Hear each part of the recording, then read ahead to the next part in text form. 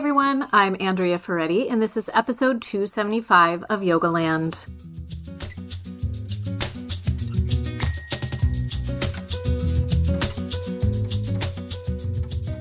Hi, Jason. Hi, Andrea. How are you? I'm good. We are on our last leg of our summer vacation journey in Ohio. We had quite a journey. I think we'll leave most of it that. We're going to leave you in suspense. That'll be a story for another time. But today we're going to talk. Last time we talked about meditation myths. Today we're going to talk about myths about yoga practice. Sure. Just thought it would be fun and interesting. Yeah, it's fun. It's interesting. And look, we all make mistakes. So everything that we'll talk about is hopefully both to be informative, but also to be a reminder that we live, we learn, and it's always important to question and evolve. Oh my gosh, I thought you were going to bust out into an Alanis Morissette song there for a second. I didn't even get the rest of it. Oh, no, don't do it to me. Don't do it to me. Don't do it to me. All right. Those are fighting words. Okay. First, our bit of personal advertising, which is to say that we're going to do a webinar. You're going to do a webinar. I just do the setup. Yes. I'm going to do a webinar about my 200-hour training, and I'm super excited about it. It's going to be on August 14th, which is a Sunday. And I'm not going to say what time it is because it just depends on what time zone you're in. So if you want to join and learn more, where should you go, Andrea? You should go to learn.jasonyoga.com/webinar. So it's a little info session. If you are thinking about becoming a yoga teacher, if you are thinking about the 200-hour training with Jason, you should, because it's awesome. And it is just such a great foundational training. I've watched the videos. I love it. It makes me love him even more. So you should come to this webinar because you can get more questions answered, and you can even ask questions at the end. So go to that URL, learn.jasonyoga.com/webinar. I'll also put it on the show notes page, and then you can enter your email to sign up, and you will get a link. And if you're not able to attend live, you will get a replay emailed to you. Yeah. But definitely try to attend live. It's always just more fun. Totally. More interesting. So, of course, the 200-hour online is coming up. Yeah. And then also, if you hear this when it first comes out and you live in London or anywhere in England, I am teaching August 14th and 15th open workshops at Try Yoga in London.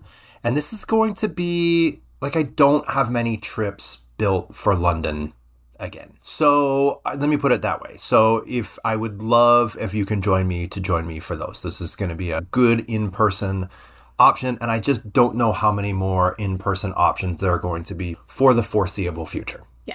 So those will be at Try Yoga, and if you just go to tryyoga.uk, yoga.uk, you can get all the info and sign up for those workshops. And Jason hopes to see you. I do. Yeah. Myths. So let's start with the first one, which I want one more thing before the first one, which I just want to remind everyone, like I said a moment ago. We all make mistakes, and I don't want anyone to feel bad. So if you hear these and you still say these things, just realize many people still do. And in 20 years from now, there'll be more myths. There'll be people who have learned and grown in the ensuing 20 years and hopefully have a little bit more of an accurate perspective. So this isn't to be backhanded or dismissive of anyone. It's just to move the conversation forward and maybe put to rest some things that we can let go of. So you do what we do in parenting, which is we do the best we can with the information that we have at the time. Yes. That's how we parent. Yeah. Okay. So the first one is one of my all-time favorites because when you and I were coming up, when we were just little fledglings, it was said all the time. That is that twists detoxify. They do not. Okay. There's not even a mechanism by which to believe this is correct. What do you think the intention is behind, what do you think people think that means when they say it? Okay. So let's start by being very literal. And let's start by giving it the greatest benefit of the doubt, okay? So let's be really clear. What detoxifies us is our various organs. Actions do not detoxify us. Our organs detoxify us. So you could make a good, decent claim that facilitating circulation, facilitating blood circulation and lymphatic circulation helps our organs, including our detoxifying organs, work optimally. That wouldn't be so off. But the problem by saying twists are detoxifying is it's one of these things where it's too specific to be correct. Because twists don't facilitate circulation any better than side bends do, than standing poses do, than inversions do, than back bends do. So what you could make a valid claim for is that yoga facilitates circulation of all of our systems, and in doing so helps facilitate enhanced or optimal health. And that also facilitates detoxification because that's a function of an organ, right? So if we're being the most literal, I think that's what we want to do. And the problem is when we call out a singular group of postures as having a specific effect that others do not. And that's where there's the problem. Okay. So where do you think the idea that it was twists doing this, where do you think that idea originated? I think I remember what people used to say. Okay, I think there's two things, not to go so heavy into it, but what we have to remember as a contemporary yoga practitioner is that yoga comes from let me put it this way. There is a lot of mysticism and hyperbole baked in to the original practices of Hatha Yoga. We even see this in Patanjali. I think he has 33 aphorisms about the magical powers, the siddhis, right? Yeah. And so we inherit this culture that has strong and often mystical claims. And I think it's really intellectually interesting. I think it's beautiful. I think it's important to know. But I also think that we live in a time and era where continuing to make certain physiological claims when those claims have yet to be in any way validated, and there really isn't a mechanism by which those claims could be validated. Mm-hmm. I think maybe it's time to put that to rest. So I just want to add one little wrinkle to this, which is that I remember that teachers used to say it like when you were laying on your back and doing a supine twist. So let's say you're laying on your back, you take your left knee toward your chest, and then you draw your left knee over toward the right side. I remember teachers saying it would compress the liver. And that's where I think it makes sense when you say it's just a bit too specific to be measurable. Too specific. So what would be a way, you kind of already said it, but just to clarify, what would be something that would physiologically be a correct way to refer to the processes that people are talking about? I think we have to stay more broad. Okay. I think we have to stay more broad. I think we have to say that the yoga practice, if we want to make some physiological statements, we have to stay broad, and we have to say that yoga facilitates circulation. Movement facilitates circulation. The facilitation of circulation is the fundamental core of biological health. And so that's again where it's not that yoga isn't amazing for us. It's not that it doesn't have all these values. It's just that saying something like rotation compresses the liver, everything is so boxed in there. You're going to change pressure differentials when you do various yoga postures, and changing those pressure differentials is going to facilitate circulation, but twisting isn't going to change it any more than a back bend is, or than shoulder stand is, or triangle pose is. Yeah. So that's where, again, I think we want to stay broad. Now, one more thing, which is I think a lot of teachers use the word detoxification or toxins in a metaphorical way to be representative of just mental and physical things that are not good for us. So this is a detox practice, and that might be to let go of some of the mental debris and detritus. I don't think there's anything wrong with that, so I want to acknowledge it. It's not something that I do because to me, it is a specific term. So I have a hard time working with that terminology. Like I would be happy. But you understand the metaphor. I understand the metaphor. You understand the metaphor. Yeah. Okay, let's leave it there. Yeah. Sure. Okay, so next myth. Jumping back to chaturanga is safer than jumping back to plank. Now, here's the thing. I've also heard the reverse claim. Jumping back to plank is safer than jumping back to chaturanga. We can also put another one, kind of lay it out in another way, which is if you can't jump back to chaturanga, you shouldn't jump back to plank, right? Okay. So I think this is actually pretty simple, because what we can mostly do is rely on some very simple logic, okay? Which is to say, which one of these postures is more difficult to do skillfully, chaturanga or plank? It's much easier to do plank skillfully than chaturanga, right? Now, if you add momentum into one of those postures, plank and chaturanga, which one of those is easier to control momentum?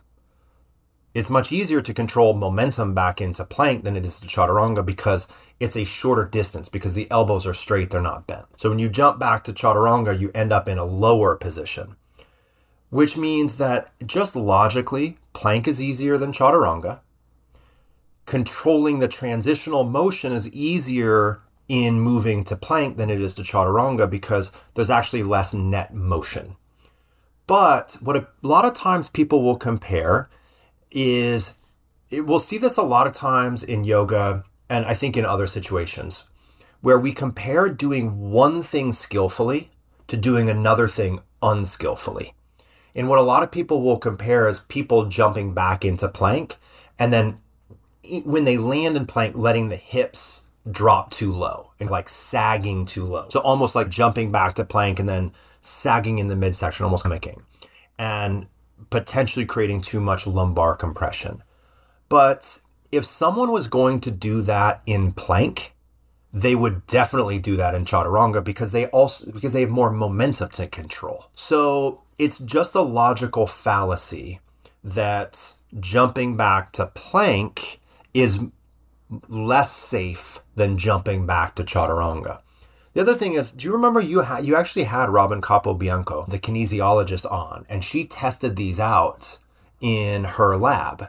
She tested out, from my recollection, using sensors and ground reaction force between jumping back to plank and jumping back to chaturanga. And through looking at ground reaction force, she saw that those measured as equal to each other. So I think what we can put to rest is this. I think what we can compare is doing one of those well versus doing the other one of those well. And if you're able to jump back to plank with skill and not bounce down in your midsection, then it's safe, it's reasonable, it's skillful. If you can control that transition, do it. If you can't control that transition and you jump back to plank and you bounce in the middle and you don't have the core strength, then step back. It's not appropriate. Similarly, jumping back to chaturanga. You can jump back to chaturanga safely, absolutely. It just takes more strength and more control. But if you can do it safely and skillfully, do it. If you can't, just step back and lower down.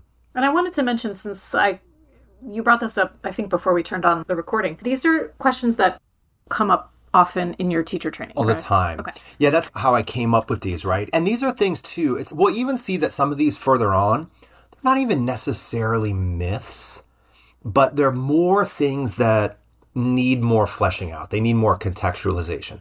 Even like the twist being detoxifying. Sure, they're as detoxifying as anything else is that facilitates circulation, but no more. Okay. So the next one that you have been asked more and more often lately is whether or not Ujjayi breathing is bad for your throat. Yes. This one needs context. Okay. So I'm going to tell you a story. Are you ready for the story? I'm ready. Okay. So for a couple of weeks, I decided that I wanted to eat. And so I ate a lot. Like a lot. I arguably overate. I ate so much that I had a tummy ache. So therefore, eating, I have decided, is dangerous. And other people shouldn't do it. Everybody, this is a logic that we have to take a step back.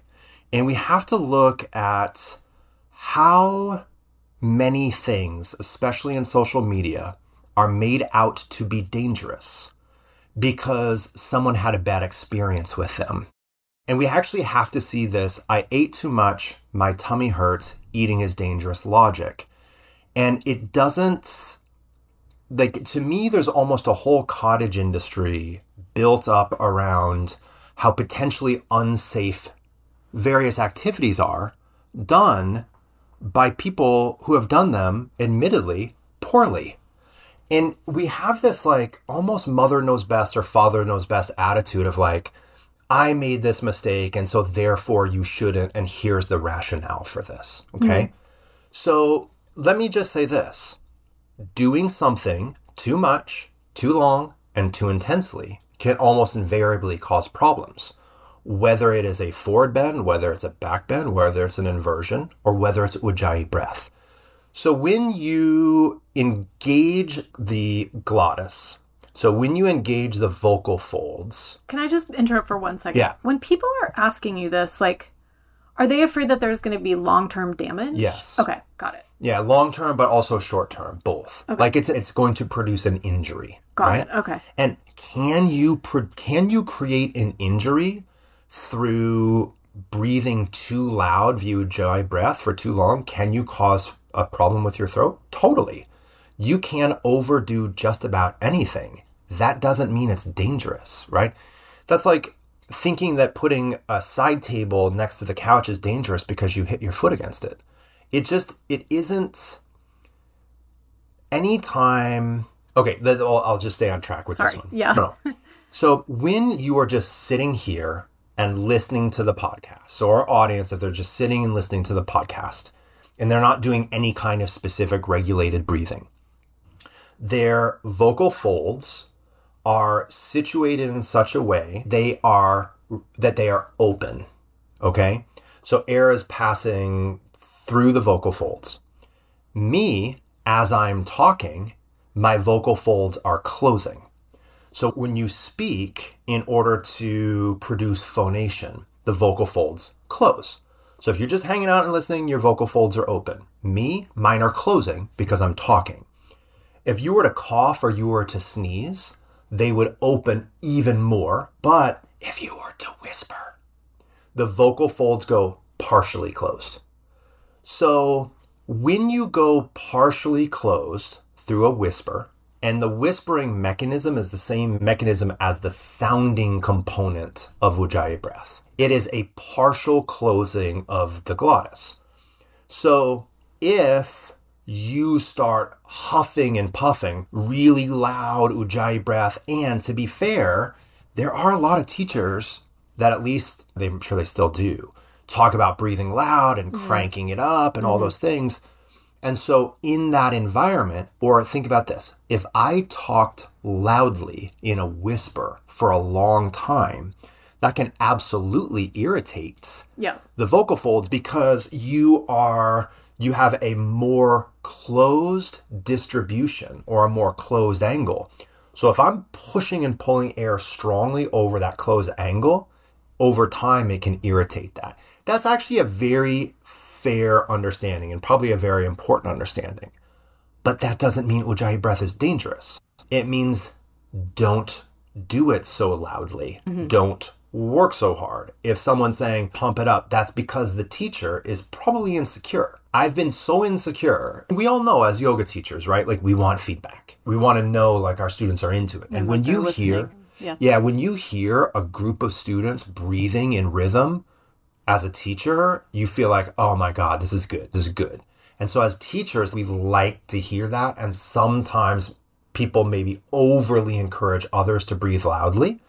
So I think the bottom line point on this is whispering loudly doesn't make sense. It just doesn't make sense. It's the antithesis of what a whisper is. Right. So doing Ujjayi breath loudly also doesn't make sense. But whispering quietly does make sense because it's a normal human function.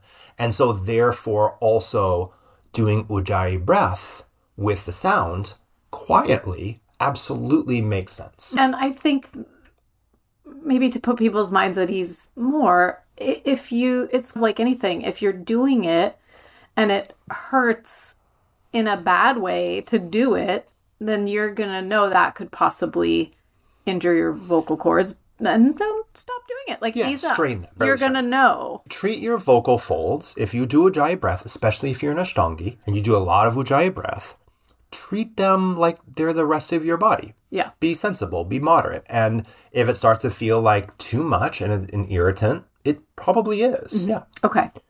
Next idea. The feet have to stay hip width apart, and you shouldn't engage your glutes in back bends. Yes. Is that what you're referring to? Yeah. Yes. And this is something that I've written so much about and made so many teachers' companions about. So I'm going to be kind of brief about it. And let me just say, having in bridge and Urdhva Dhanurasana, Viparita Dandasana, these reclined back bends, having your feet hip width apart and parallel is very good. There's totally nothing wrong with that. Those aren't wrong. That's why it's a myth, is that isn't wrong, but it isn't the only right. And I'll tell you exactly who that alignment will work well for, and then who that alignment probably isn't going to work as well for. Okay? So for people that have highly mobile quadriceps and highly mobile hip flexors and or highly mobile lumbar spine, feet parallel and hip width apart will work just fine. If you are that body type, there's no reason to take your feet wider than hip width apart. Hip width apart is really efficient, okay? It's efficient because you don't have waste. So what I want you to think about, everybody, is like propulsion, right? I want to push down in order to go up. If I want to lift my hips and thighs straight up, if I want to arc straight up, which I do in those poses, then I want to push straight down. And the more my feet are parallel and hip width apart, the more I'm pushing straight down, commensurate with the line that is lifting up. Mm-hmm. Does that make sense outside of my head? Yeah, totally. Okay. So it's hugely efficient. However, for people that have tighter hip flexors and tighter quadriceps, it's less efficient. Because the closer everyone can do this experiment, actually. You can take the feet all the way together in those poses. And you're probably going to feel less lift in the hips and in the thighs. So the closer the feet are to each other, let's say they're touching and the inner legs are together, the more the resistance of both sides is going to compound each other. So when your feet are all the way together and coming into bridge or Urdhva Dhanurasana, the tightness in your quads and hip flexors of the left side and the right side, they're close together. So they're compounding each other's resistance. The opposite is also true. If you take the feet about as wide as the mat and slightly turn the feet out, you uncouple the conjoined resistance of the right side and the left side. And so therefore you can get more elevation. You have less resistance in that motion. So for people that have more restriction in quads and hip flexors, taking the feet about about mat width apart is a little bit more efficient. Another thing to say about this, which is the angle of the leg doesn't change the compression of the lumbar spine. Yeah, what changes the compression of the lumbar spine is going too far in the lumbar spine. It's a straw man argument. It's a complete straw man. What about the fact that you're decoupling the two legs, the force of the two legs? Like, could you potentially push harder on your stronger side and tweak your sacrum on that side? I think it's unlikely, but let's say this. Let's say someone has extra mobility. Taking the feet further apart may facilitate their ability to go further. That for some might be undesirable because going further might actually help that person go too far. So this is where I want us to experiment. I want us to explore. Same thing with using the glutes, everyone. And we'll just do really simple, which is engagement of muscles in and of themselves do not produce compression. Like literally no one on the planet don't engage your biceps, you're gonna compress your elbow. That doesn't happen. That's not how it works. But could you overwork a muscle and could you go too far? Yes. This is just like the Ujjayi thing. Okay. It's the same thing. It's don't use your glutes. You might go too far. But the thing is, if you don't use your glutes, then you're going to have less efficiency in the pose And you're going to have, for the most part, less support in the pose. So I think the bottom line is, in my mind, I don't think just my mind, I think in our rational mechanical world, in these back bends, anywhere from the feet being hip width apart and the thighs parallel to each other, to feet about as wide as the mat and slightly turned out, maybe 15 to 20 degrees. I think that's the range to expose yourself and your students to. Like, there's going to be a range there, and it's not cheating. It's not dangerous. There's a mechanical upside to that width. And what we're looking for is a position and a set of actions that in your individual circumstance feel good. If one of those things feels compressive to your lumbar spine, then try somewhere else on that pathway. Okay.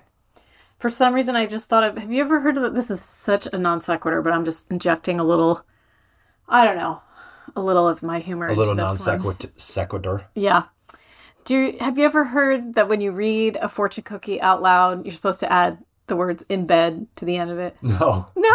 You never heard that? No. Oh my gosh, we just thought that was so funny in high school. Funny. So it's, I'm almost 50, you will be lucky in the month of August. In bed. Yeah, I like that. I was thinking, because you had written on this little prompter for me, the feet have to stay hip width and you should engage your glutes. I was thinking, and I added in back bends. What if we added in back bends to everything we talked about in yoga? In back bends. Not in bed, guys. I wasn't going there. No, you weren't going there. I was not going there. Not going We'll take that off the air for me and Mr. Crandall. Okay.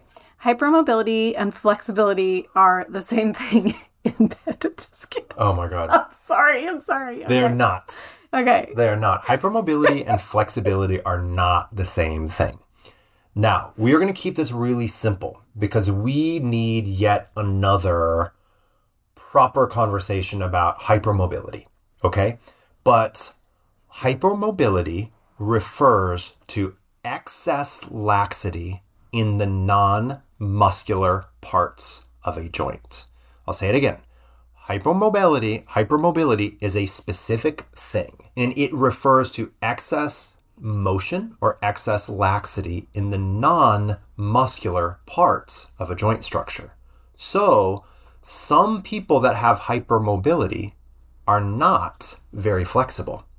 So, flexibility is the capacity for tissues to be lengthened. The capacity for tissues to be lengthened, typically passively so, okay? A lot of people that have true hypermobility actually have pretty tight muscles. They actually lack flexibility. Or at least in certain directions, you'll see it. Yeah. You'll see it, yeah. But, so here's the thing. Joints have to have a certain amount of resilience. They have to have a certain amount of spring-like quality. And so for many people, not all people because it's complicated and dynamic, but for many people who have excess laxity in the non-muscular parts of a joint, the muscles of that same area are extra tight because they're compensating for the extra mobility within the joint capsule and within the ligament structure itself. Whereas many people that are hugely flexible do not have laxity within the joint structure itself. And this is one of these things that I know as a yoga teacher, I don't know what I'm seeing when I'm seeing it. Meaning, I don't know. You're not going to see hypermobility from the outside. You might see a part of the body that has a lot of motion, but it's actually really difficult unless you're a specialist and working with people individually. It's extremely difficult if you don't have high-level physical therapy training to discern whether or not someone has hypermobility or flexibility. It's really better. I guess the main thing I want to do is have us not casually pair those terms. Yes. There's a series of diagnostics if you suspect that you have any of the hypermobility syndromes, because hypermobility also refers to the collagen, and there can be certain chronic conditions associated with it, like Ehlers-Danlos, and I think even POTS might be associated with hypermobility. But anyway, yes, there are a series of diagnostics, and they are not diagnostics that yoga teachers do in class. Not or in should class. They? Yeah. No. And that doesn't mean that we can't ever know the difference or have that training. But the point is that it's like saying, it's like saying someone has anxiety versus someone is concerned about something. Like those aren't the same thing. Yeah. One is an actual term. They're both actual terms. Yeah. But yeah, these aren't the same thing. Okay. And then our last one that we're going to go over today is you have to be able to do a pose to teach a pose. I threw this in there almost for controversy, to get a little attention. And this is one of these that I think is both true and not true, but it just needs a little more context. I don't think it's true at all. As a former dancer, there were so many dance masters who were well past the point of being able to do the things they were teaching us to do. And you could, and also dance is constantly evolving. So there were things that they would have never done in their youth that they were teaching us to do. And the expression was, if you can't do, teach. I mean, I think that's kind of an insulting expression, and but that's it. I think you, yeah. So I'm going to go down the same logic you're going down. But I do think that there's an important counter to this, okay? But let's start with this side of the equation. You just mentioned dance. I'll mention the greatest fight coaches that are out. I'll mention the greatest hockey coaches that are out. Hall of Fame football coaches, soccer, basketball coaches that never even played the game. And most people that are high-level coaches played the game, but were more or less mediocre at the game. That they had great minds for the game and a great technical and conceptual understanding for the game and amazing eyes for the game and a really good analytical skills, but not necessarily the pure physical attributes to play that game at the highest level. Exactly. Right? So I do think that in general, it's a myth, but you have to have a feel for it. You have to have a kinesthetic feel for it. So I want to give a couple of direct examples, right? Which is there are certain postures I do not teach. I understand them technically, but I just don't have a feel for them. They just don't make sense in my body. Now, these are weird poses, but Ekapada Rajakapotasana 3. It's the full pigeon where the front leg is in... Panumanasana? No, Virasana. Oh, yeah, that one. I just don't get it. It doesn't make any sense to my body. I don't have a kinesthetic feel for it, okay? Mine would be Marichasana D. Yeah, Marichasana D. Yeah. That one I have a feel for. I don't teach that pose, but another one like Mandalasana, right? So Mandalasana, it's headstand, but then you do a drop back. So you end up in Viparita Dandasana. And then your legs rotate. Yeah, your legs run around you run around. Your axis of your head and your forearms still on the ground. So you're making a mandala. I don't have any feel for that. I don't. Yogi Nidrasana, like both legs behind the head. Ekapada Shirshasana. There's two versions of Ekapada Shirshasana, but the forward bend with the leg behind the head. I don't have a feel for those. Those are actually I don't have a feel for those. Yeah. So now on the other hand, I'll teach Scorpion on a heartbeat. My feet and my head don't come anywhere near each other. I'm not very good at that pose. Natarajasana with my holding overhead. I'm not good at that pose. Kapinjalasana. I'm not good at that pose. I need a belt. Why am I not remembering what... Oh, now I remember. Right. Okay, so I think what I want to divide here is this. I want to make 3 categories. Okay? Number 1 category is never really had a kinesthetic sense of the pose. Don't teach it. Don't teach it. You don't have a feel for the pose, don't teach it, right? You don't have to.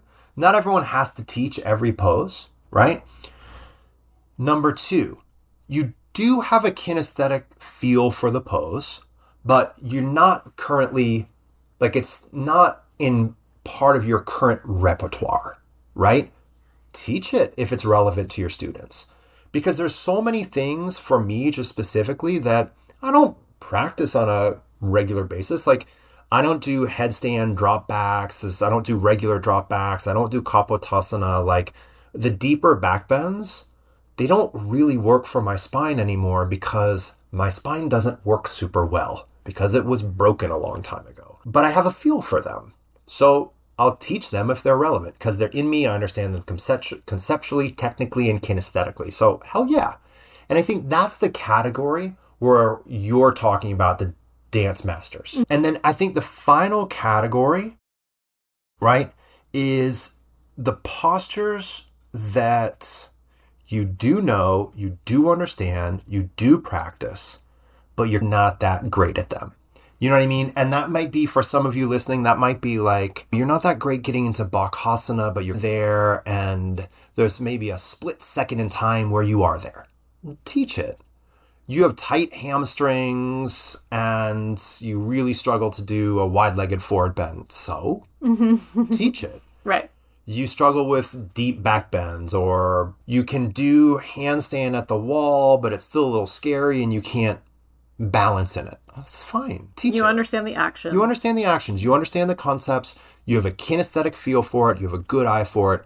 If you feel like it is safe for the people in the room and beneficial, teach it. Don't have an understanding of it. You don't have a feel for it.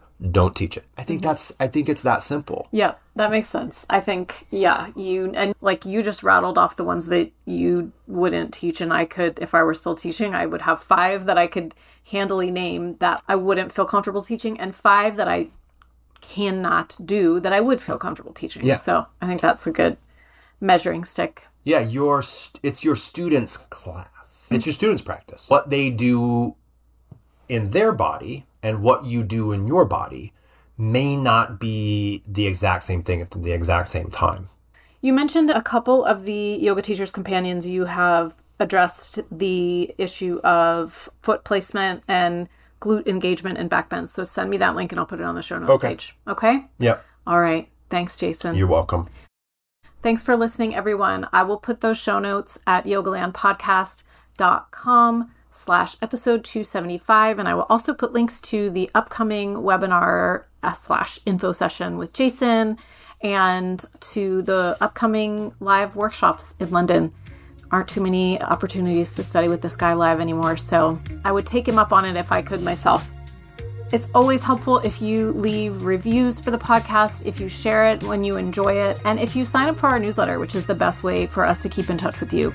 You can sign up at jasonyoga.com/newsletter. I hope you found today's episode useful, and until next week, enjoy your practice.